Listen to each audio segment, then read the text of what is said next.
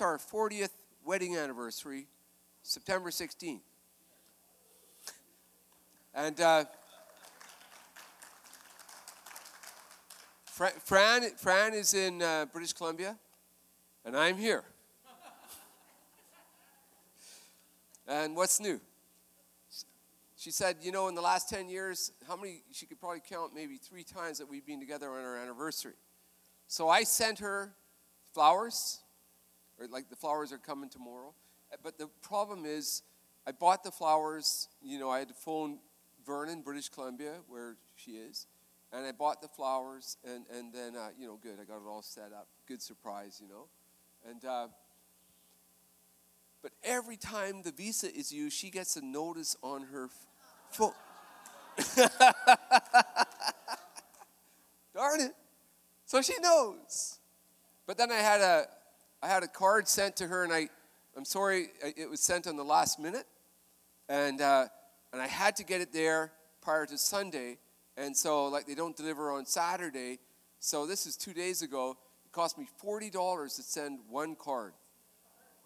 That's $1 a year. But, it's absolutely... I told all the ladies at the National House of Prayer, they go, well, so what? You should be doing at least that, And so... yeah. They all got it, and but yet, when I think of our spiritual walk, we've been then Christians. Well, she was a Christian. She became a Christian in 1980.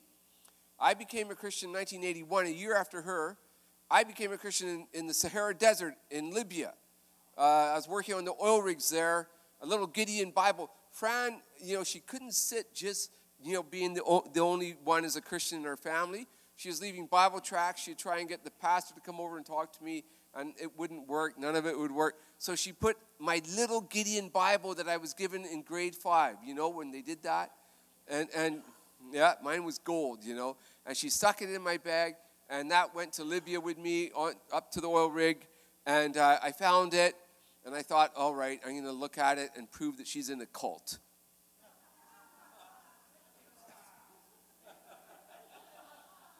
And I became saved in Libya, behind a sand dune when no one was looking. And, yeah. And, both of us, both Fran and me, and if she was here, she'd be absolutely, without any kind of knowledge of the things of the Bible, both of us, when we became Christians, had a sense that somehow this was involved with end times. End times. Isn't that kind of odd? We were, nobody was telling us these things, but we both had a sense that this was involved with the coming of Jesus. And yet, when I think of it, all of us are involved with the coming of Jesus. Not just one or two.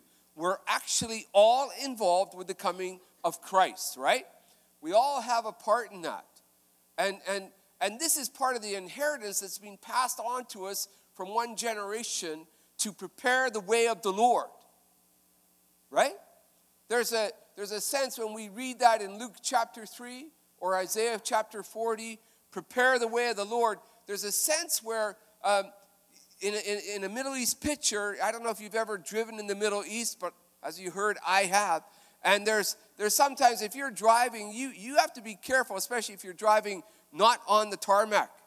You have to clear the boulders. You have to clear the rocks off the road.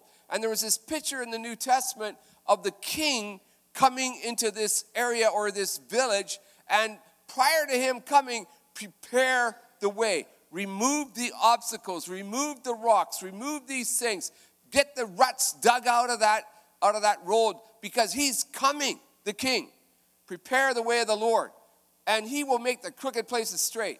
He is coming, and God is wanting us to know, as I believe as Christians, what are you doing to prepare the way of the Lord? Because this is part of our inheritance. This is what God's called us to. And so I'm going to share a couple Bible passages with you, all right? So I want you, okay, I don't know if you can do this on up there. Do you probably do this in Acts? Where Acts, I got to find it. Acts chapter 20. Could you go there? Acts chapter 20, where Paul is talking to the Ephesian elders, okay? And it says in verse 25 of Acts chapter 20, you're going to have to take my word for it if you don't have a Bible. Do you know, I used to show up, because the first church we ever went to was in Athens, Greece. And I wanted to make sure that what that guy was saying was actually found in the Bible. I didn't want to believe it if it wasn't found here.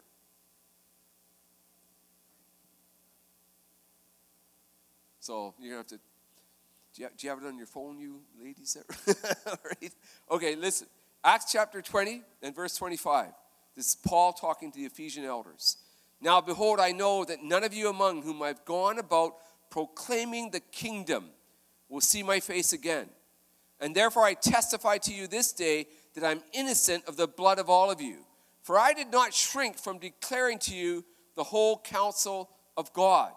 All right? So Paul is, now why does he say I'm innocent of the blood of all of you? Why?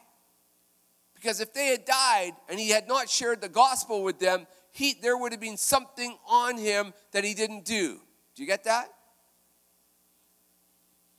When there's no question in my mind that Paul, a former Pharisee, was also very much thinking about Ezekiel 33, where it says this in Ezekiel 33 of a watchman, all right?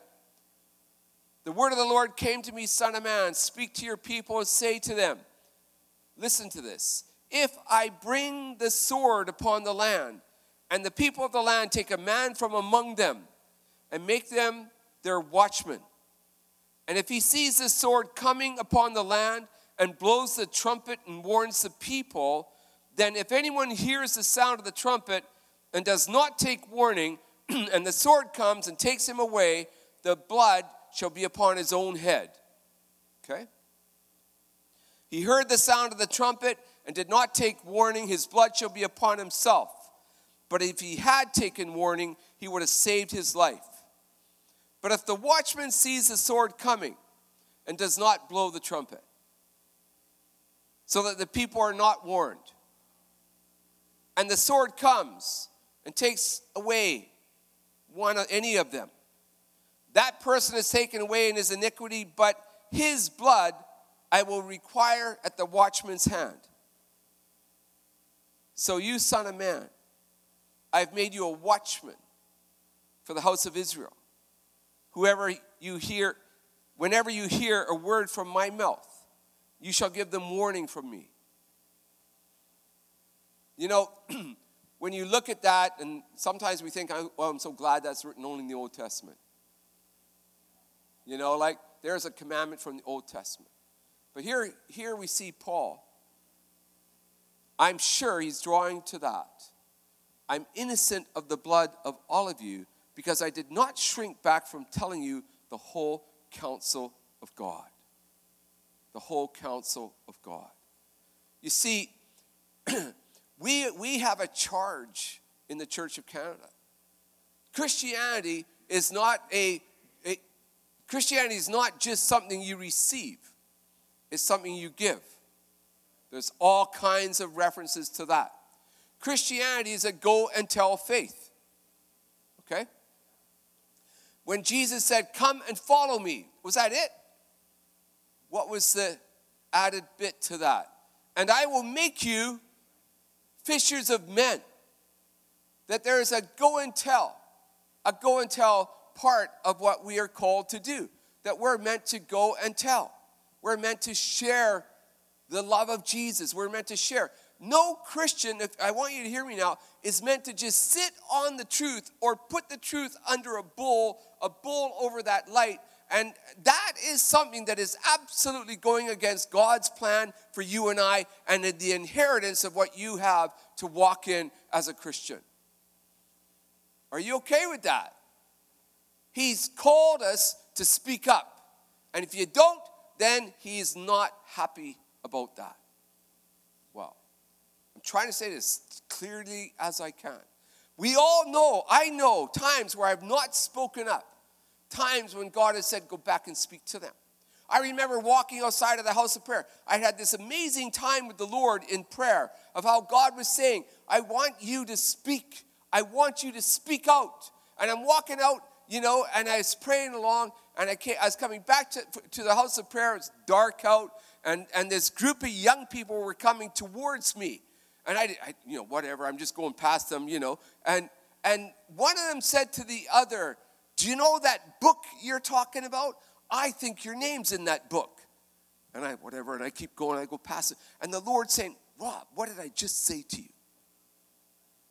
And I stopped. And I spun around. I said, hey. They go, yeah. And they all turn around, like wondering if there's going to be a confrontation. And I said, you know that book you're just talking about that her name's written in? Yeah. Well, I know a book. It's called the Lamb's Book of Life. That Jesus wants to write all our names in that book if we give our lives to Jesus. And because we're the National House of Prayers, there's this big high-rise there, and all these guys on a balcony start swearing at me and shouting against Jesus. But then a couple balconies down, all these people started going, oh, thank you, Jesus. Praise the name of the Lord. And the whole kind of block became infiltrated with this knowledge of Jesus Christ.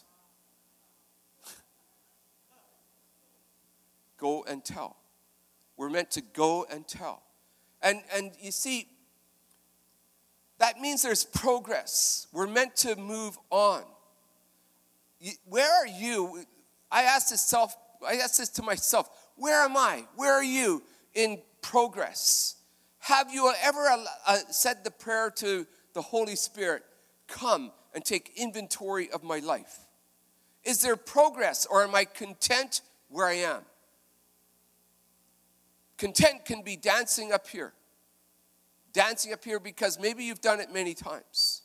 That can be, I'm happy where I am. I don't know. It all depends on a person's heart, where you are. But let me say this to you. If you want things to remain the same, then make sure you do nothing differently. But if you want to see change in your life, in your home, in your city, in your province, in your nation, what are you willing to do differently? Really. And I feel like God's calling us to that. What are you willing to do differently? I sat on unforgiveness with a national leader for a few years. Unforgiveness. And I was hurt. But God was calling me to go and get things right. 2 brothers would not let me go. And they sought me out. And they would not let go. I told them in so many words to get lost. But they wouldn't let me go. They kept on. And God opened the door, and that national leader and myself were able to reconcile, and it was wonderful. It was powerful.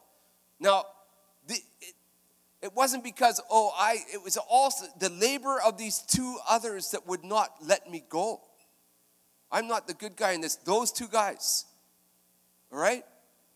They saw the importance of oneness in the body. They wouldn't let me go. Now, I want to tell you something. For those years that I wasn't reconciled, I went into a maintenance mode Christianity. Maintenance mode. I would do just enough. Now, this is as I'm the director of the National House of Prayer. Maintenance.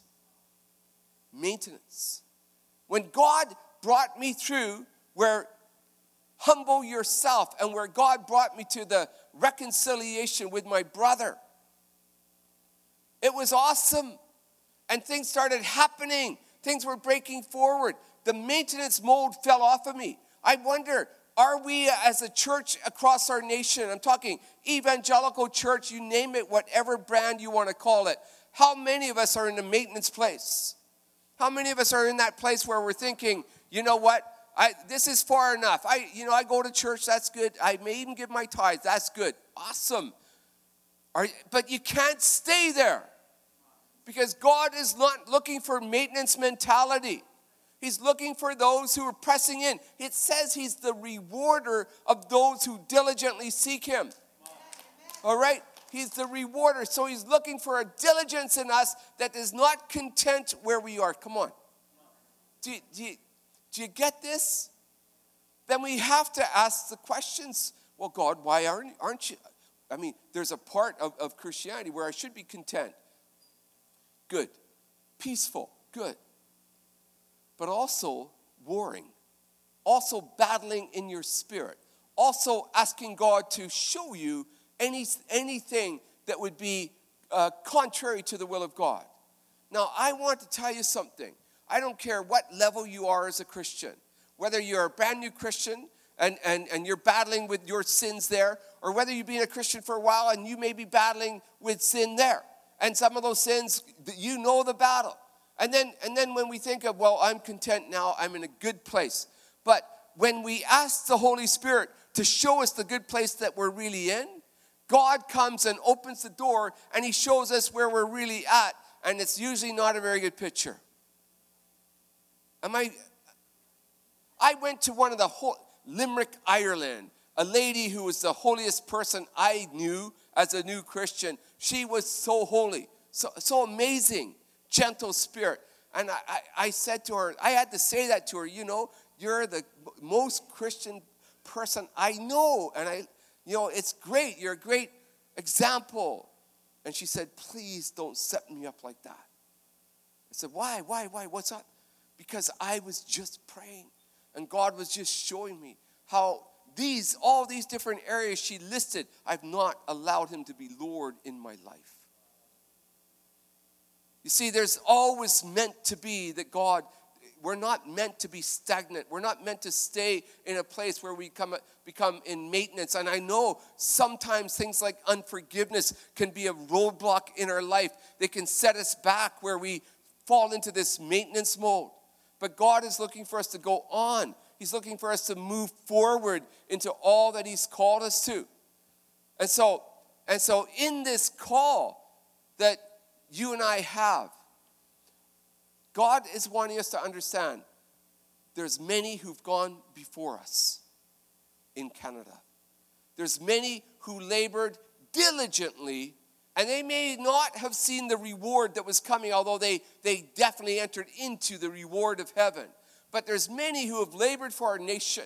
And I'm talking revival now. I'm talking a national move of the Holy Spirit. A move of God. Many who have labored before us, and yet they did not see that. And when Faitine was just mentioning, where is our nation in Ottawa? And others see it all the time. There are so many things that are being passed, so many laws also in Toronto that are affecting all of Canada. I want you to put up but I want you to go right to the beginning. And let's just quickly have a look at our spiritual heritage just for a bit. I won't be too long on this because I'll get through. Jacques Cartier, go on. Next. To commemorate the founding of Montreal, Cartier wrote, we all kneel down in the company of the Indians with our hands raised toward heaven, yielding our thanks to God. This is in the birthing of our nation. Next, Samuel de Champlain, okay? The father of New France. He wrote, the Aborigines living without God and without religion, I thereupon concluded in my private judgment that I should be committing a great sin if I did not make it my business to devise some means of bringing them to the knowledge of God. You see the momentum. Next, David Thompson. Again, he wrote all these maps, and to do so, so that these physically impenetrable barriers may be traversed with the gospel and spread across Canada. This is part of our inheritance. Keep going. This is Leonard Tilley, Sir Leonard Tilley. He was the new premier of New Brunswick, one of the fathers of Confederation. He rose each morning to start his day with the prayer of scripture reading. As the 33 fathers gathered in Charlottetown to discuss the draft, the terms of the British North American Act, there were many suggestions on what they should call United Canada. That morning, as Tilley read Psalm 72, verse 8, he became so convinced that Canada should be a nation under God that when he came down to the conference session, he presented the inspired Dominion of Canada. Now, let me just pause there. We were up at, how many of you have been with us at the National House of Prayer? There's many here. Yeah. So we were up at the fountain at the Confederation fountain. What do they call it? It's Centennial Flame. And so there we were. We often would gather there and pray from 6 in the morning until God released us. We were there praying right early that morning and pressing in. It was I think it was April 24th, which is the Queen's birthday. And we were pressing in and praying, and it's getting later on now, getting ready to go. But I'm looking at the Peace Tower, and I'm just praying. We have a picture of the Peace Tower bowing, and it's like I see in the Peace Tower bowing, and I'm praying, and then the clock stopped. First time in its history that it ever stopped on its own. And it stopped at 7:28. 7:28. That's written on that Peace Tower. He shall have dominion from the river to the ends of the earth, and he shall have dominion from sea to sea. And there it is, 7:28. What's the chances of that? And God was showing us, it was like a big loudspeaker. Come on, press in. I will have dominion in this nation. I will have dominion in this nation. Let's go to the next one. William Howland ran for mayor in Toronto during his campaign. He urged voters, let us keep this city a God-fearing city. And I would rather see it thus than the greatest and richest city in the continent. Toronto became known as Toronto the Good. This was the effect of these godly individuals. Next. John Strachan, a leader who helped form our public education, he wrote, the church must continue to play a central role in education. Did you get that? You cannot divorce religion from education because schools will inevitably reflect the philosophical and religious or irreligious biases of those who direct them. Many of our Canadian universities were founded on denominational seminaries. King's College in Nova Scotia, known as Dalhousie, was founded by the Anglicans. University of Ottawa, founded by the Roman Catholic Church. And the McMaster's University was founded by the Baptists. Hallelujah. I used to be Baptist. Now look at this. This is John D. Diefenbaker. I am a Canadian, free to speak without fear, free to worship in my own way, free to stand for what I think right, free to oppose what I believe wrong, or free to choose those who shall govern my country. This heritage of freedom I pledge to uphold for myself and all mankind. One of the very things that we are facing in Canada, when we talk about our moral turn, where things are getting from worse to worse almost, is our freedom of religion in Canada. There's a big seminar coming up. David Anderson is putting on in October in Ottawa. But religious freedom is being threatened in our nation. And the freedom of people in general. I want to just show you a couple examples. Let's go next. Prime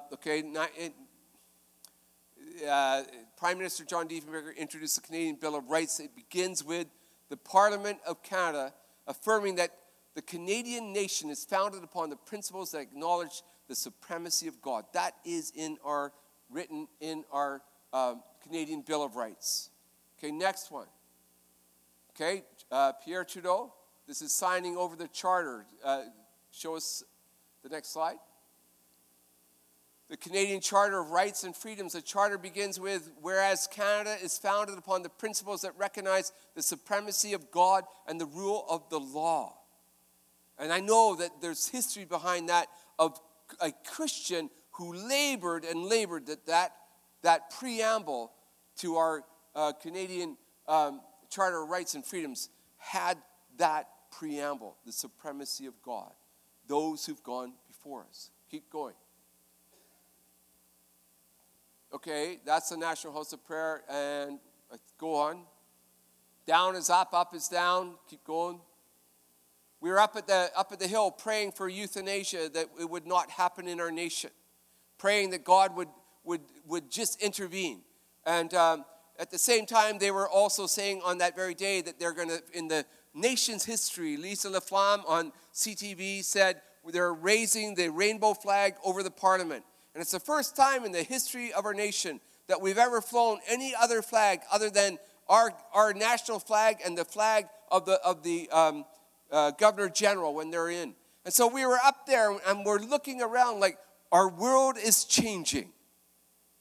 And we were interceding against euthanasia, which we didn't win that one. It's law now in Canada. But we were pressing in prayer also. And then the member of parliament next to me, I said to him, well, what about the raising of the flag? And he said, over my dead body. I said, what? And he said, that has not been passed through the right channels. And off he marched, and that was opposed. The raising of that rainbow flag over the Peace Tower was stopped. But it was also stopped. It was stopped through intercession, but also there was that within these Christian MPs that said enough is enough, and they intervened. They did something. They did something. Now you should say amen to that. Okay, next. Here's Bill 24 in Alberta. It says NDP are seeking to control schools and isolate children. Where it is really going crazy. Where it's law now, it's being passed. A parent cannot counsel their child that, you may not be this gender that you're thinking you are.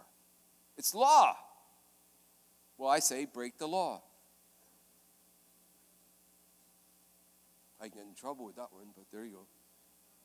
Bill 24 has been defeated in the courts, and they were, this recent Supreme Court, they were citing that ruling on Trinity Western. Next one. Jordan Peterson, God's using this guy. He's speaking to the people. Here, he's coming against the implicit association test that's being used in government to test people prior to their position, and that implicit association test can test their bias, whether they're maybe pro-gay, pro-abortion, that kind of thing is what they're looking for. Those are all doors that are coming against religious freedom. Do you get that? Next one. There it is, the implicit association test. You can check that out. Next one.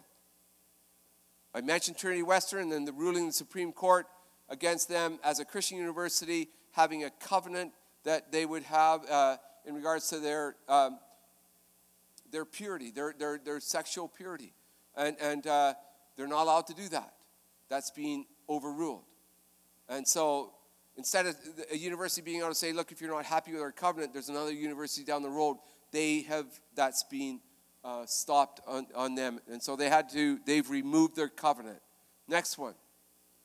There's the Supreme Court. I pray there a lot. Next one. Student funding for summer employment last summer. That was again coming against the Charter of Rights and Freedoms. Next. Without God, democracy will not and cannot long endure, by Ronald Reagan. Next one. Next one. Soji. Marcelo Pera. Leading European scientist, intellectual, and atheist. Atheists. And they had this meeting of the world's most renowned atheists that all came together 2 summers ago in Europe. And they were coming in and they were meeting for a week, and they were trying to think in terms of what to do with the huge Muslim immigrations that coming into all of Europe, how they could counsel some of the world leaders. That's what they were thinking. And so in that meeting of 1 week, they sent out a press release at the end of it, and here's what it said. Next slide. Calling for Christian renewal in Europe. These are atheists calling for Christian renewal in Europe. Why? Because what they said is, we've come to the conclusion that because of Christianity, we have certain rights and freedoms that we normally take for granted, the right to freely believe or not to believe as we do is only guaranteed when Christianity is the assumed belief of that culture. Do we see how important Christianity is? And I've read books. Stockwell Day put books in my hands. And read this on democracy. I've read these books, and it's absolutely essential that you understand that the idea of democracy is something, they didn't call it that, but it's coming out of biblical principles of Judeo-Christianity. When you remove Christianity, you can no longer, for long, have a free and democratic society. So when we're called to bring salt and light, when we're called to bring and talk about the kingdom of God in its fullness, we're talking about that which benefits all society. And I want to agree with Faitine. We are entering into a critical place. Coming from Ottawa, I know that the talk right now in certain circles is about a snap election, possibly happening quickly. They're talking about this weekend.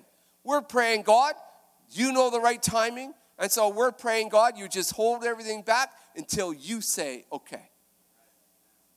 But we need to understand that these things are at stake, and we need God to raise up awareness. We need people to vote. As a matter of fact, voting is biblical. We need people to run for office. We need staff people who know the Lord. We need God give us opportunity to say on our watch that we are going to recognize that we have an inheritance that God's given us, and we're going to battle for it. Okay? Now I'm going to go to, in a minute, I'm going to go to a slide and show you something. But that inheritance, when God called me to do a prayer walk from Calgary to Ottawa, this sounds weird. We did it in 2000. God called me. It wasn't my idea.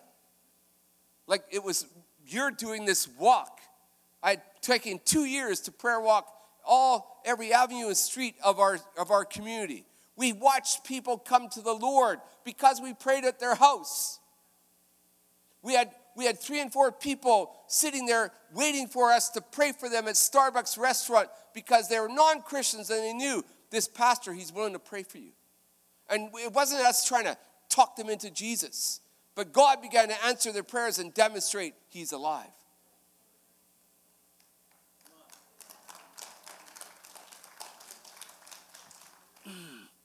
I'm talking about our inheritance. We have that within us, Jesus, that is not meant to be maintained in a maintenance mode. But God in us is meant to be that I put this deposit in you, now you freely give as you have freely received. All right. You start to use what I've put in you. Don't hide it. It's a talent of the Lord. So we did this prayer walk.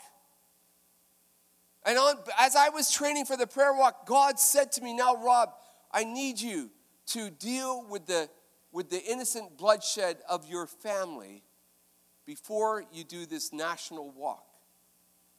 I can't go into all the detail. But my grandfather, way back in 1919, was hung for murder. And we thought it was over the fight over a horse. I ended up doing the research and found it was worse than that. It was a 18-year-old girl, Sadie Mulvihill, that was murdered. And my grandfather was imprisoned for that and hung for murder. But when you read the trial, when you read everything about it, they burnt the family home down. And this is in Saskatchewan. The Salvation Army had to come in and look after my grandmother and my mom and siblings. All that was happening. My grandfather became a Christian in prison, okay, through the Salvation Army officer and through the prison chaplain. He was always maintaining his innocence. When you read the court, the lawyer was convinced, look, there's not enough to say he's guilty. They even appealed to the Supreme Court and the Prime Minister of the day for a stay, and they would not allow it. When they hung my grandfather in 1919, August 6th, his last words on this earth is, Today you're hanging an innocent man. But I commit my wife and my family and my children and my children's children into the hands of the Almighty God. 2 years after they hung my grandfather, the guy that committed the crime came forward. And my grandfather had nothing. He was said to be in the wrong place, even though there was other contrary evidence to that. The guy that I went to Prince Albert where this all happened, and I was talking to the museum curator. I said, "Hey, this is who my grandfather was," and I was amazed. He said, "That's an example of injustice in Saskatchewan." I talked to my brothers about because they buried my grandfather in a graveyard with no headstone. They put him it's not in the prison. They got him buried outside of the prison walls because they were convinced he was innocent. And they got him buried in the public graveyard, but no marker. And so I felt I need to put a marker there. Do you have that slide? So that's this summer. Alfred Roberts, that's his last name. Loved and not forgotten, it says, in the arms of Jesus. There's a marker there now. And I believe that there's something of us honoring those who've gone before us. That there's a spiritual heritage, an inheritance that is yours. Many of us have been robbed of that. Many of us, through one thing or another, are robbed of what God intended to bring us into an inheritance that would bless us. When I think of God moving in our land, God wants to put everything right. When I think of coming up to North Battleford, pressing into God, there are so many of us that need, as Canadians, that we need to take hold of all that God has put in our lives and shed off and throw off a maintenance mentality. And we need to go for what God is going to do in our nation. We need to awaken ourselves. We need to be stirred up in our spirit. There's a wealth of what God, listen, Christianity. When I went to my grandfather's grave, I was kind of like, what do I say? I had all kinds of stuff to say, but nothing was coming up. And then I was, oh God, what do I say? And my son's with me, and he had prayed a prayer, and I'm going, okay. And it says a good man leaves an inheritance for his children's children. And I know that the inheritance that was left for me was an inheritance that can never perish, spoil, or fade. An inheritance that's an eternal inheritance. I know that Christianity entered our family through that terrible event. My grandmother became a Christian. My grandfather, I'm going to see him in glory. Christianity entered our family line through that. So it doesn't matter whatever we go through. God is able to turn around that which was intended to harm and use it for tremendous good. And so I'm all about, now I'm like, prepare the way of the Lord. What am I doing differently? Okay. What are you doing differently? Have you ever considered buying a ticket to something as crazy as North Battleford? Have you ever considered something different where, okay, I don't care, I'm going to go and stand with these guys, I'm going to labor?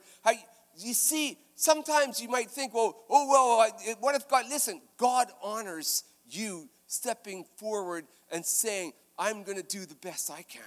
I'm going to do what I can on my watch. I'm going to give what I can. I'm going to run to the race or to the battle. God honors that. And let me tell you this, let me end, because of inheritance. As a grandfather, all right? I'm a grandfather. I know that's hard to imagine, but you know. I was asking the Lord to let me leave the National House of Prayer. That I established it. It's good. We've got now John and Patricia Bootsma of Catch the Fire joining us. It's lots is going on. But I was asking the Lord, okay, let me go now. I want to go back to Western Canada to be a grandfather. I don't want to be an absentee grandfather. I want to go to Western Canada. God, just give me a little small church with a white picket fence, and you know. And God was not agreeing. I'm out walking and I'm praying. This is after a couple months of battling with the Lord. And this is real. God, shift me. I want to go there. But I won't go without God's amen. And I look above me and there's a half a rainbow and it stops. But it's fully formed and then it stops halfway. I'm going like, duh. Are you saying that if I leave, I only have half the promises? And I said to God, okay, by the time I get to the bridge, when I'm walking over there, I know it's going to take me about 7 minutes. I know walking and timing. I know it'll take me 7 minutes. When I get into the middle of the bridge and I turn around, if the National House of Prayer is in the center of a fully formed rainbow, all right, you're telling me I'm going to stay. But if it isn't, then I can go.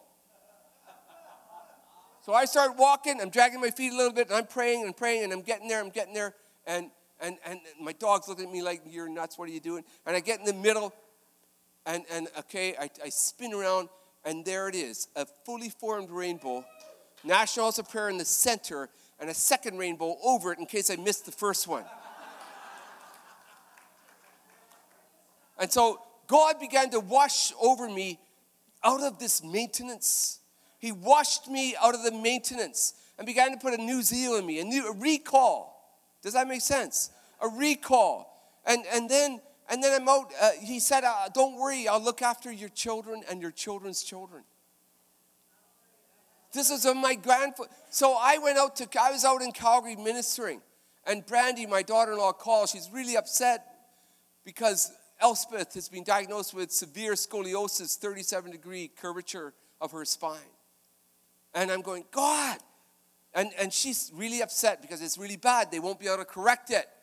You can see it on her when she rolls. And so I held her in the kitchen when everybody else was upstairs, the grandfather.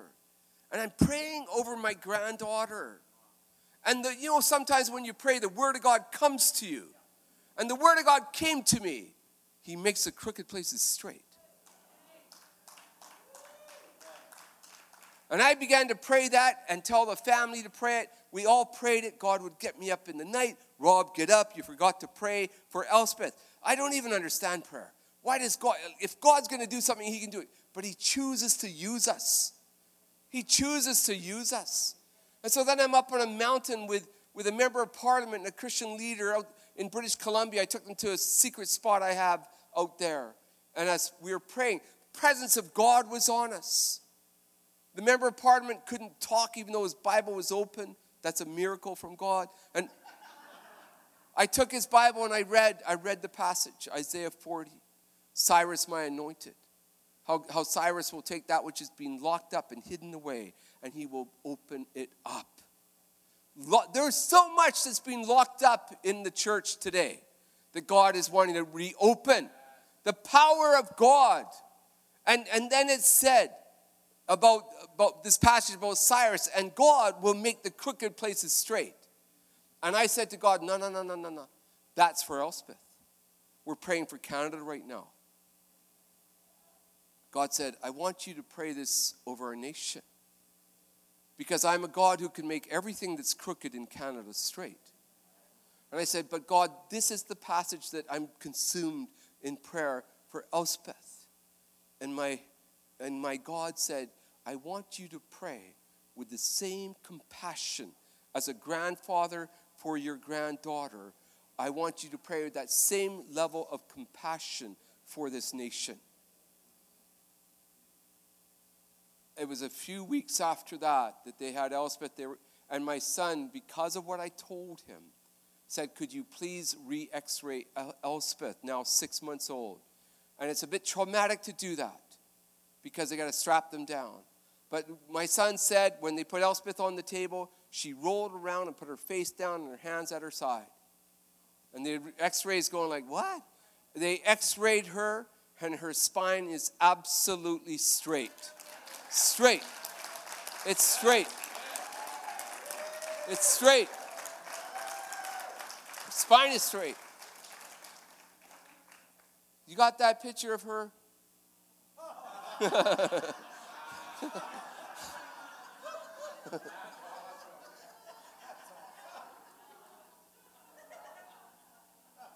Every time I look at her now, I see her straight spine. But that makes me God. In the same way that you made her spine straight, you can heal Canada. You can make that which is crooked straight in our nation.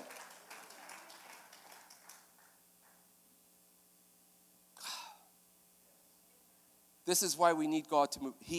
I am believing for revival, not just because I have an emotion to see it happen. I have a word from God that he will make the crooked places straight.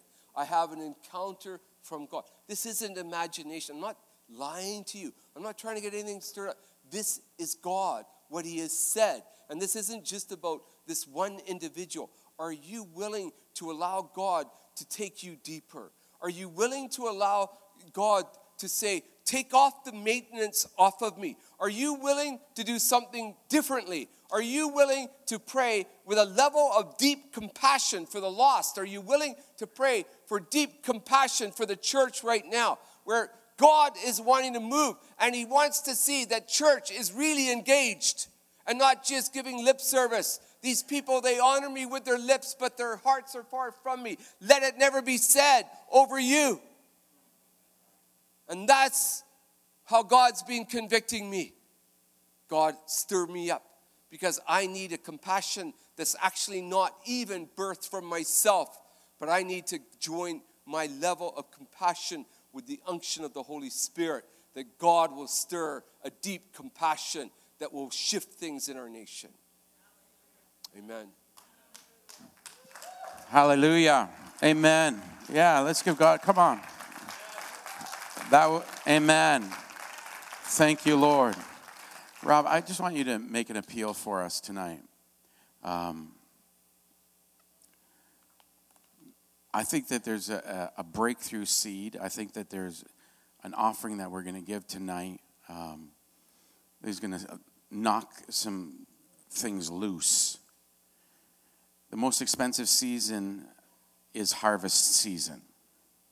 I've been able to sow significantly. I've asked God for not just seed to sow in the season, but seed to bring in the harvest. And we need a harvest in Canada. You need a harvest.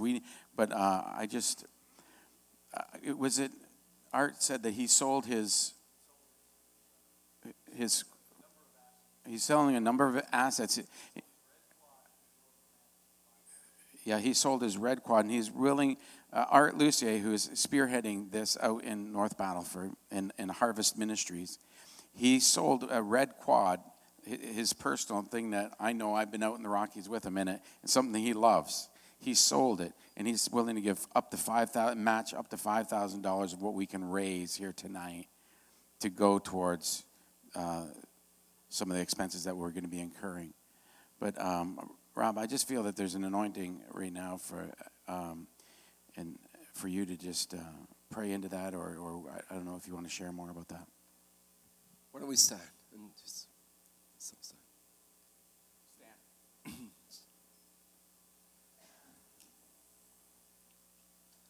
God, you see our hearts. You know us through and through. And Father, I pray, Lord, for myself, I pray all of us here, that we would not be lukewarm in our Christianity. That we would not be in that place, God, where we're not willing to step out and risk. God, that we would risk all for you. You see our hearts right now. And God, I pray, oh Lord, in that same way as we are calling for compassion for the lost, compassion for the church, compassion for a move of God. Lord, I pray, let that compassion be seen evident even here in us bringing this offering, God. Lord, that this battle in North Battleford, God, the call for you to move in our land would not be hindered right at the get-go. But we pray Ontario will be well represented. I pray now, even from this place here in Belleville, that there would come such a momentum from Ontario, that Ontario, God, would shift things. And Lord, I know it won't be only here, but Lord, let there be that from this place that will shift things in the heavenlies, Lord, that there will be provision. Everything necessary will be there. God, let it not be said that it didn't happen, because we held on. We were unwilling to step forward in faith. And let that faith, Father, be made evident in our giving tonight. Lord, that your name will be exalted. Your name will be glorified. Father, I just pray your blessing. Our nation, as we heard from Faitine, is in a place of crisis. God, we need your intervention. It's not just another election or not just another government, but Lord, we need you to move. And so, Son of God, please arise over Canada, arise over our land. God, let us be in that place where, Lord, that we are cheering on all that you seek to do through your church, your people, in Jesus' name. Amen. So Dean Briggs is going to come, so please don't miss this. He's going to share. But we have a sewing machine out here that you can, it's a debit machine. You can use your debit card or you can use credit card. But if you're writing out a check, make it out to Desert Stream, but put on the envelope, North Battleford or Run to the Battle, Run to the Battle. But anyway, we bring our offering up here, so any time during the evening, we just didn't want you to miss an opportunity to sow into our nation and sow into your harvest season. So anyway, bless you. Yeah, we have envelopes, yeah.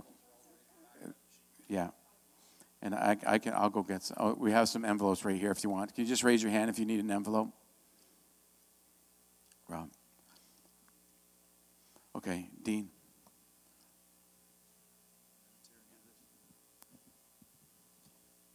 We'll just take a couple minutes here. As everyone's doing this, we'll just take a couple minutes.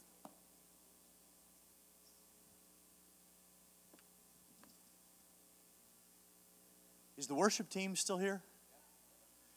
Not right now. I'm going to put you guys on the spot, though. Before we're done, even if it's a cappella, can we sing the national anthem? And I think we'll just have a time of prayer at the end. So, I'm just stirred again listening. I've heard Rob share some of those things a couple times, but he added more tonight with the slides, and I'm really stirred. I feel like there's actually a spirit of prayer here, and I really want to encourage you as much as possible. Stick with me.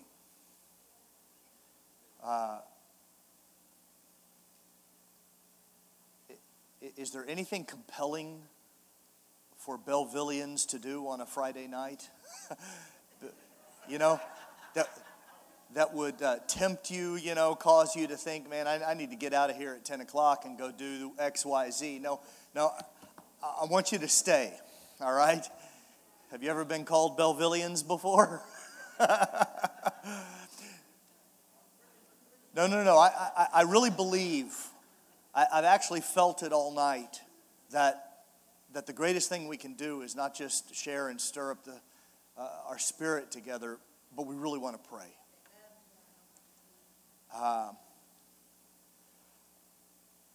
I was actually about to share right along the. Oh, thank you. That's mine. You were about to take my. There is. Have you all ever planted a garden? How easy is it for weeds to grow?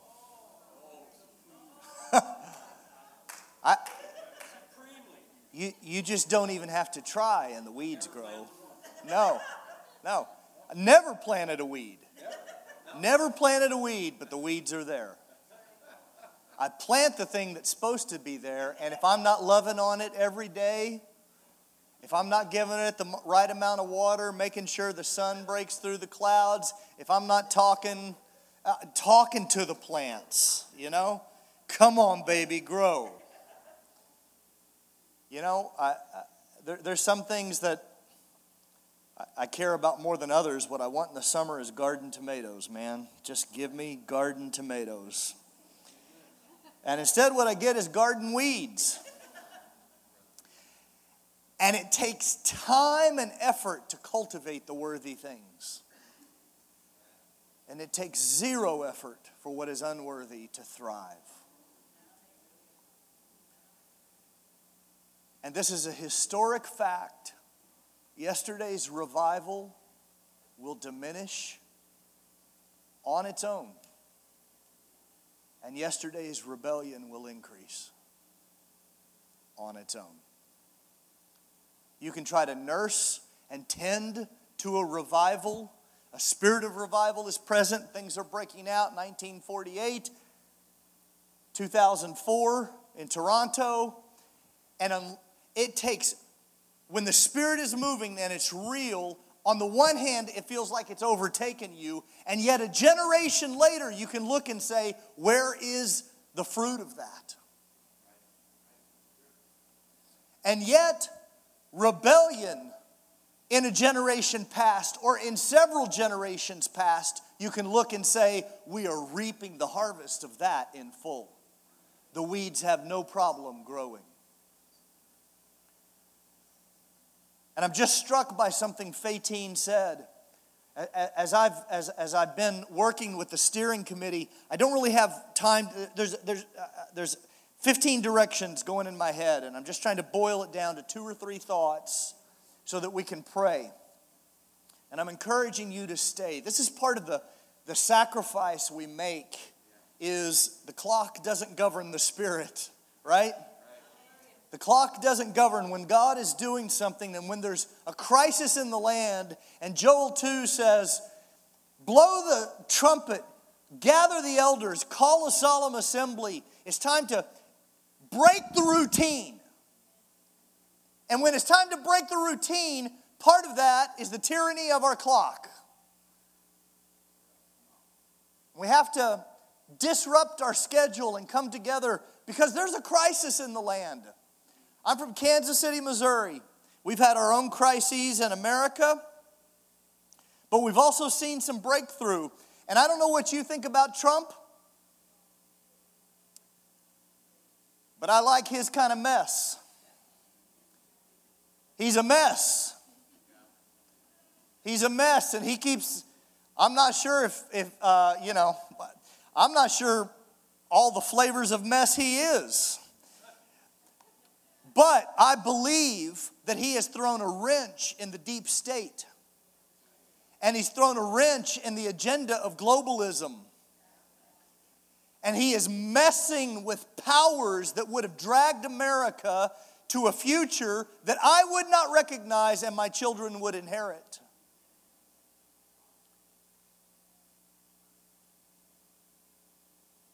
Part of the reason I believe there's a spirit of prayer in this room, how many of you all are grandparents?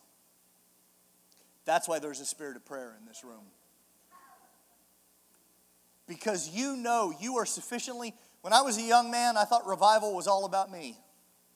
You know, because I wanted to be in the middle of it. I'm going to turn 50, and I'm still a young one in the room, right? But I'm about to have my first grandbaby, my oldest son. They just got pregnant. Hallelujah. I've got 8 kids. I'm telling all of them I want 5 grandchildren from each of you. I'm serious. I tell them, I've been indoctrinating them in this for years. I want 5 from each of you. This is my global takeover plan. While I am still alive, if they pass that on to their children, I'll be the great-grandfather of 200. That's just how the math works. You wonder why Islam is winning? It's because they're following God's prescription more than the church is, to be fruitful and multiply. They're willing to grow their garden.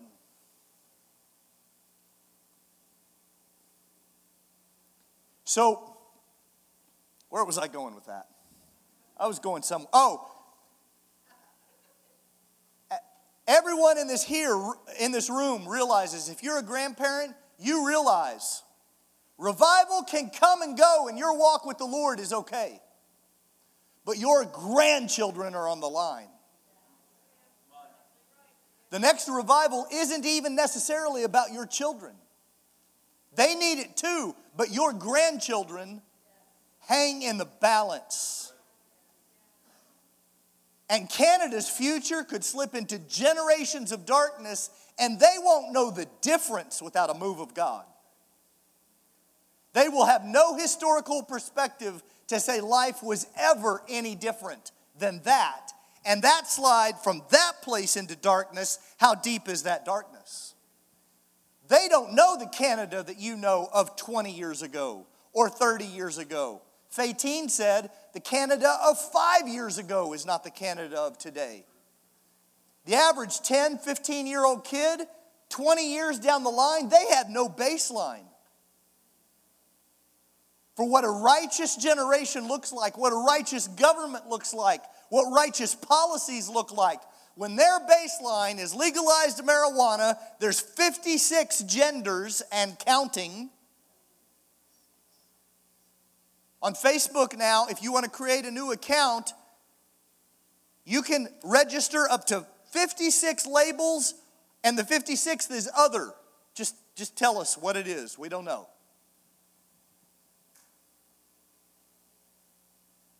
You can have a nation that doesn't even have borders because the borders are so porous out of a false sense of compassion that you are welcoming the enemy to dominate your nation. I'm a happy guy. I really am. I'm a happy guy, and you know, God bless America. I saw Ronald Reagan up there. God bless Ronald Reagan.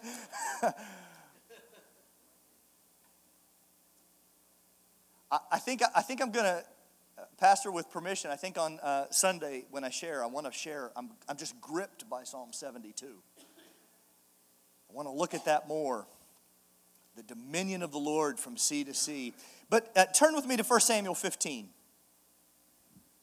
And I want to look at a time where the weeds grew over generations and generations. Generations and generations. And it almost led to the extermination of the nation. So if you go all the way back to Exodus 17, I want you all to turn to 1 Samuel 15. If you go all the way back to Exodus 17, you see that famous story with Joshua down in the valley fighting against the Amalekites. And Moses and Aaron and Hur are up on the cliff, right? And that's when Moses raises his hand and Aaron and Hur hold his hands up, because as long as his hands are outstretched, they're winning down below. Now, there's a great sermon there on the power of prayer. When you get into the high place where Moses was, and Jesus talked about it later, where 2 or 3 are gathered together and you're extending the rod, that's the passage where it says, we get the name of the Lord, Jehovah Nissi, the Lord is our banner. As that rod of rulership is extended, everything down below changes. So where was the battle won? Down below or up above? There's one up above, it manifested down below. It's a picture of prayer, the authority we have in prayer. But at that time, fighting the Amalekites, God made an interesting statement. He said, I will have war with the Amalekites forever. God makes a statement like that, you take notice. He didn't like the Amalekites. Now, through a series of events, the Amalekites were not completely destroyed. Now we come around many generations later. Many generations later, we've gone through all of the judges. We've gone through Moses and Joshua and all of the judges. And we're finally to Samuel. And Saul is the first king. And here in chapter 15, Samuel says to Saul, the Lord sent me to anoint you king over his people of Israel. Now therefore listen to the word of the Lord. Thus says the Lord of hosts, I have noted what Amalek did to Israel in opposing them on the way when they came up out of Egypt. Now go and strike Amalek and devote to destruction all that they have. Do not spare them, but kill both man and woman, child and infant, ox and sheep, camel and donkey. Now I'm not here to entertain anybody's political correctness about some things that God said that trouble us with our modern sensitivities. He's God, we aren't. He said, completely eliminate them. That's troubling to us. I get it. I'm not really focused on that. But he was absolutely clear. Do you see any ifs, ands, or buts in there?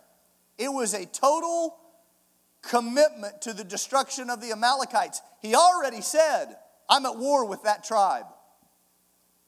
He's already declared his purpose. It didn't happen, and now it's Saul's chance to do the job. So Saul summoned the people, he numbered them, and I want you to see the partial weeding of the garden here. He goes, verse 7, he defeats the Amalekites, and he takes Agag. Everyone say Agag. He takes Agag, the king of the Amalekites, alive, and he devoted to destruction all the people with the edge of the sword. Oh, if only that was the end of the story. But verse 9 starts with, But Saul and the people spared Agag. Everybody say Agag. And the best of the sheep, and the oxen, and the fattened calves, and the lambs, and all that was good, and would not utterly destroy them. All that was despised and worthless, they devoted to destruction. Now, I'm not going to continue reading the whole story, but if you remember this, Samuel comes along. God says, I'm grieved. I'm really sorry I made Saul king. And Samuel comes along. He says, hey, Saul, how'd that go? You remember what I told you, right? Clean house. Don't leave anything alive. Saul's like, oh, yeah, we did that. We did that. Cleaned house. Samuel, he kind of has a little sarcasm in his voice. You have to hear it if you keep reading. He says, oh, really? Because I'm hearing some sheep over here. I'm hearing the bleating of sheep and the lowing of oxen. And that's kind of funny because they were supposed to be wiped out too. It's all supposed to be wiped out. Saul's like, oh, well, yeah. Samuel, buddy, wink, wink. I knew what you meant, when you said wipe them all out. You meant let's keep the good stuff because I actually made a sacrifice out of that. I kept the good stuff so that I could give the best stuff to God. And I eliminated all the other stuff because that's really the right thing, right? And he slipped into all the right religious language.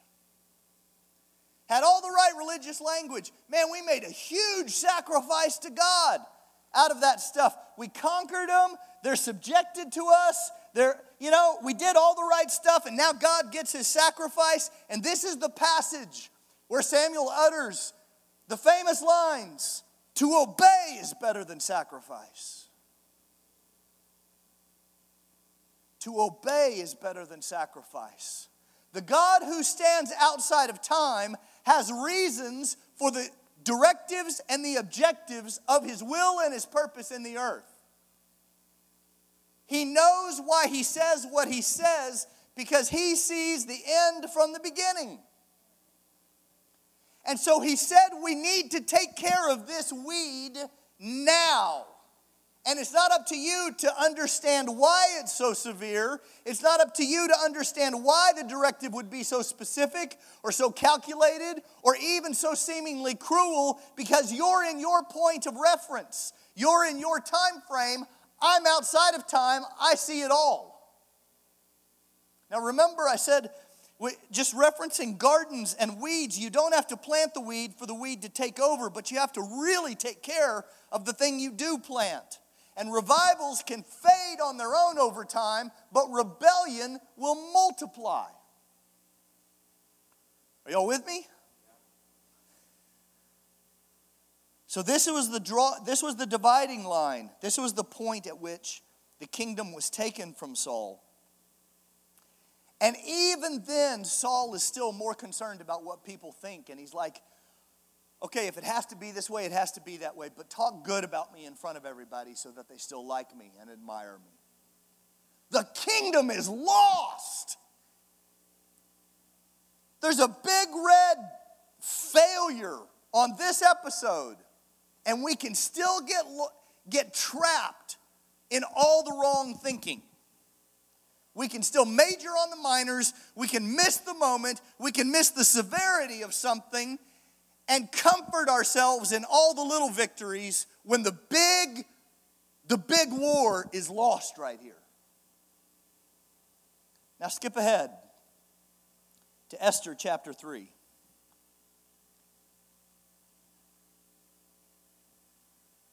This is now generations later. Hundreds of years pass. Remember I said rebellion will multiply on its own? Revival will fade. Generations pass. Hundreds of years. The kingdom of Israel went from Saul to David to Solomon. It divided. Judah and Benjamin have their own line of kings, multiple kings. The northern 10 tribes have multiple lines of kings. Then the Babylonian invasion, the Assyrian invasion, and the people of Israel are taken out of the land, and they're in captivity. We're that far into the future. Hundreds of years down the line. And after these things, King Ahasuerus promoted Haman, the who? Agagite. Agagite. Haman, the Amalekite descendant of the king Agag that Saul left alive.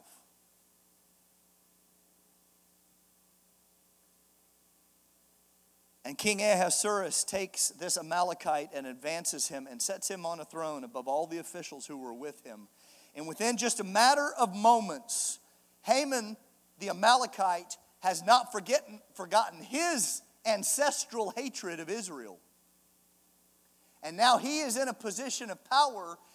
And I'm not going to go into the whole story, but it talks about him casting lots to determine the day. He's actually entering into occultic dimensions of darkness, partnering with demons to try to figure out an appointed strategy by which he can eliminate Israel, the people of God, the Jews, from the earth. And this actually becomes the most dangerous and deadly episode in Israel's history. The nation stands on the brink, and a young woman is raised up in the midst. A young woman, the word God is never said in Esther. Some theologians had a problem with that. It's like, how can we have this book in the Bible and it doesn't actually ever say God? And yet the dancing hand of sovereignty is more mysteriously apparent in the events of Esther than almost any other book in Scripture. There's a conspiracy to eliminate the entire natural bloodline of Abraham. And there's one little woman who just happens to be in the right place at the right time. And there's an ancient sin, an ancient disobedience. See, Samuel was being quite prophetic. It really would have been better if you had obeyed me. If you had just cleaned house and taken care of business precisely and faithfully down to the last detail, and not argued over the stuff you can't understand anyway, because we're talking about hundreds of years in the future. If I try to explain it to you, Saul, you won't understand anyway. Your kingdom is going to be lost. Your sons are going to die, and somebody else is going to rule your people. And that far into the future, all your people will be threatened if you don't take care of that King Agag right now.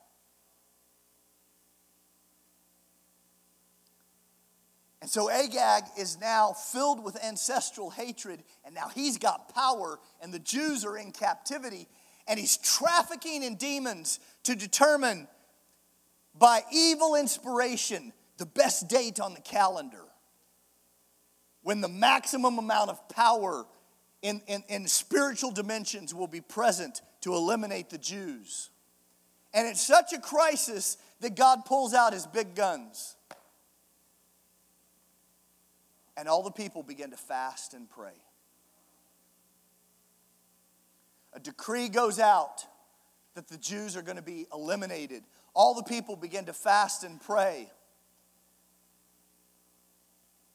And Esther and her handmaidens set themselves to fast and pray for 3 days. I'm telling you, there are some grandmotherly Esther and handmaidens in this room right now. I just feel it in my spirit. Esther fasts and prays. Everything's on the line. I want to look at this. Look at chapter 5. Look at chapter 5.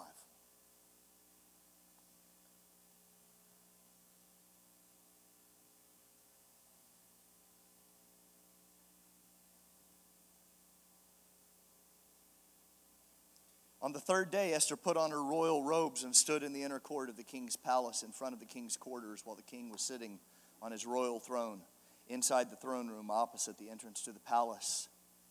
And when the king saw Queen Esther standing in the court, listen to some of these phrases. It was the third day. It's a resurrection day. It's the last day of a total fast.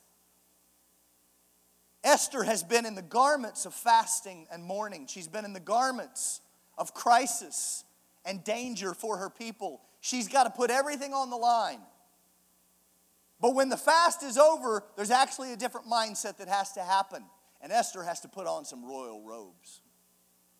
The whole story is laced with importance for intercession in Canada right now.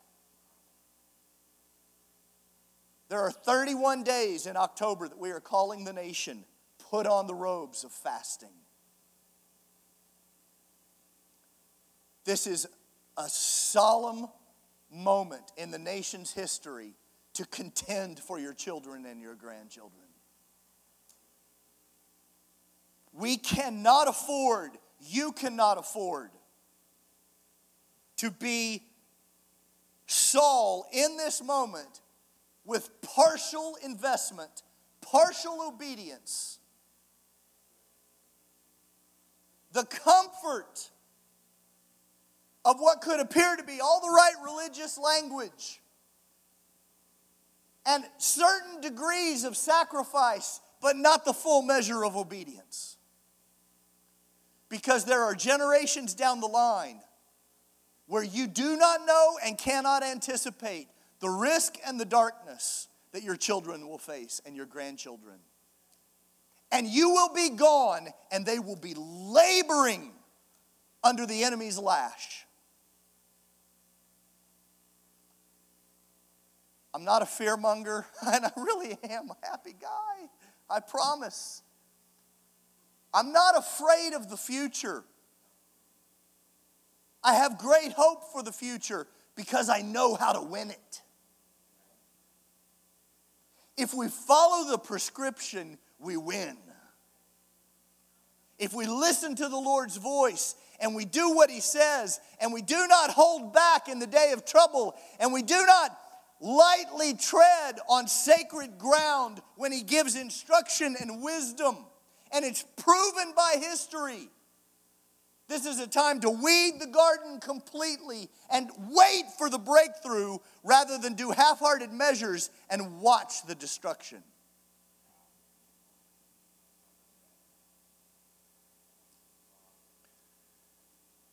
This is a time to have great hope.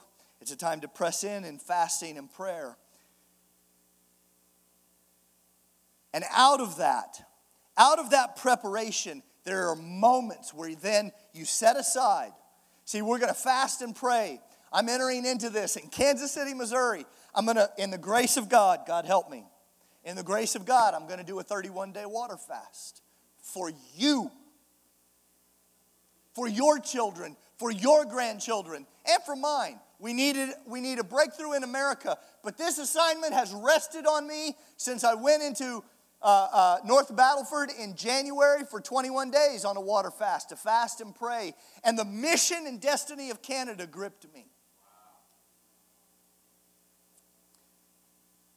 And if we don't get the nation entering into this, but see, if we do, out of that fasting, there's a preparation to then put on the royal robes and to enter into the court of the king. And He extends His scepter, and we touch the scepter, and the king says, "What do you want? I'll give it." See, it's the divine prescription. It would have been so much better if Saul had dealt with it hundreds of years before. Do not let future generations say, "Why didn't you deal with this when you had the king's favor?" Why didn't you put on your fasting robes so that you could put on your royal robes, so that you could enter into the court and the scepter would extend to you and you could rule with Christ in heavenly places and command the destiny of Canada to come forth and demonic ideologies to be broken and the strategies of the enemy to corrupt and contaminate and defile the land would at last be shattered and your children could move forward in brilliance and light and hope and holiness? Why would we wait for future generations to look back and say, what were you thinking? This is a moment of supreme opportunity, supreme danger, supreme hope. Whenever it gets this serious and the enemy is front-loading everything, right? He's stacking everything he can. We're going to let the kids use recreational marijuana at age 13, right? We're going to erase the gender lines. We're going to expose our borders. We're going to continue to leave the womb exposed to death rather than protected in life. We're going to assault the boundaries of marriage. Everything, financial challenges, everything. Massive debt on every front. He's stacking it up and he's stacking it up and he's loading the weights and he's creating a giant. And that's awesome. Because it's got so much top-heavy weight, it can't see the brilliance of a God who starts to work deep in the earth, planting his own righteous seeds. And God's tilling that ground and taking care of it. And he's whispering to his own garden in the hearts of men and women and grandmas and grandpas. And he's calling forth his own fruit. And the enemy can't see it because he's too blinded with the pride of his present power. And all of a sudden, someone shows up in the courtroom and they've got the favor of the king all over them. And he releases a decree. And if you read the story, part of the dancing hand of sovereignty that you have to see, how did Esther come up with the idea to have the banquet for the king and for Haman, and then another banquet? How did she get this out of all of the risk, out of everything that hung on the line? And when it comes down to it, inexplicably, she says, I think I want to cook you dinner. But what happens over the course of 2 or 3 nights is the king is laying on his bed and he's troubled by dreams. And he commands the books to be opened. And the books are opened and certain things are brought to his attention from the past that he didn't even know about this other guy named Mordecai that had never received the attention and the favor he was due. And there's this divine strategy that starts to unfold because something has broken through in heavenly places. See, that's what fasting does. Fasting and prayer, it cuts through the clutter. It adds nuclear power where we've been trying to win the war with squirt guns, right? We're going to war with squirt guns. We're throwing our little prayers out there. And God says, give me a people that will fast and pray, and I will extend the scepter to them, and everything will change. So the king wakes up, and Esther's still moving in this, fragile sort of sovereignty, but now it's filled with faith, and it's bathed in favor. And before long, Agag is getting, I don't know how many hundreds of years. But the penalty and the assignment that was due Agag is finally being visited in full measure. He hangs on the gallows that he was going to build for Mordecai. Haman meets his due, his dependence on demonic strategies and occultic power and the top heaviness of his pride and his authority and his position. He was a boasting man. He was a proud man. He wanted the attention of the people. And in the end, he hung on his own noose. Now hold on here. Our battle is not with flesh and blood. We are not talking about any humans in this equation. We are not talking about governments in this way. We are talking about principalities and powers and the ideologies with which humans align themselves. And if we can deliver and break the power of those principalities and powers. People's minds that have been locked up suddenly become opened, and they lay down at night and they have a dream, and they wake up with revelation, and things shift. And in the government, breakthrough that Rob has been contending for and you guys have been contending for, all of a sudden in the right moment, in the right season, and a nation changes in a day. And Canada begins to move into its inheritance and its purpose. And of course it's going to be greatly resisted. For you to have covenantal promises over your land of that degree and that specificity, of course it's going to be resisted. Of course Haman is going to come in. Of course we will fail because we're human to tend to the revival and the Spirit of God properly, and the weeds will grow. But we learn from the past and we come into the present and we say, no longer on my watch. I'm not going to hand my children and my grandchildren the weeds that I can deal with right now. There's more I want to say, but let's stand. I want the most anointed song right now in Canada in the hymnal of the church is the national anthem. I want us to stand. I want us to sing, "O Canada." And if we can do it with instruments, great. If we have to do it a cappella, that's fine.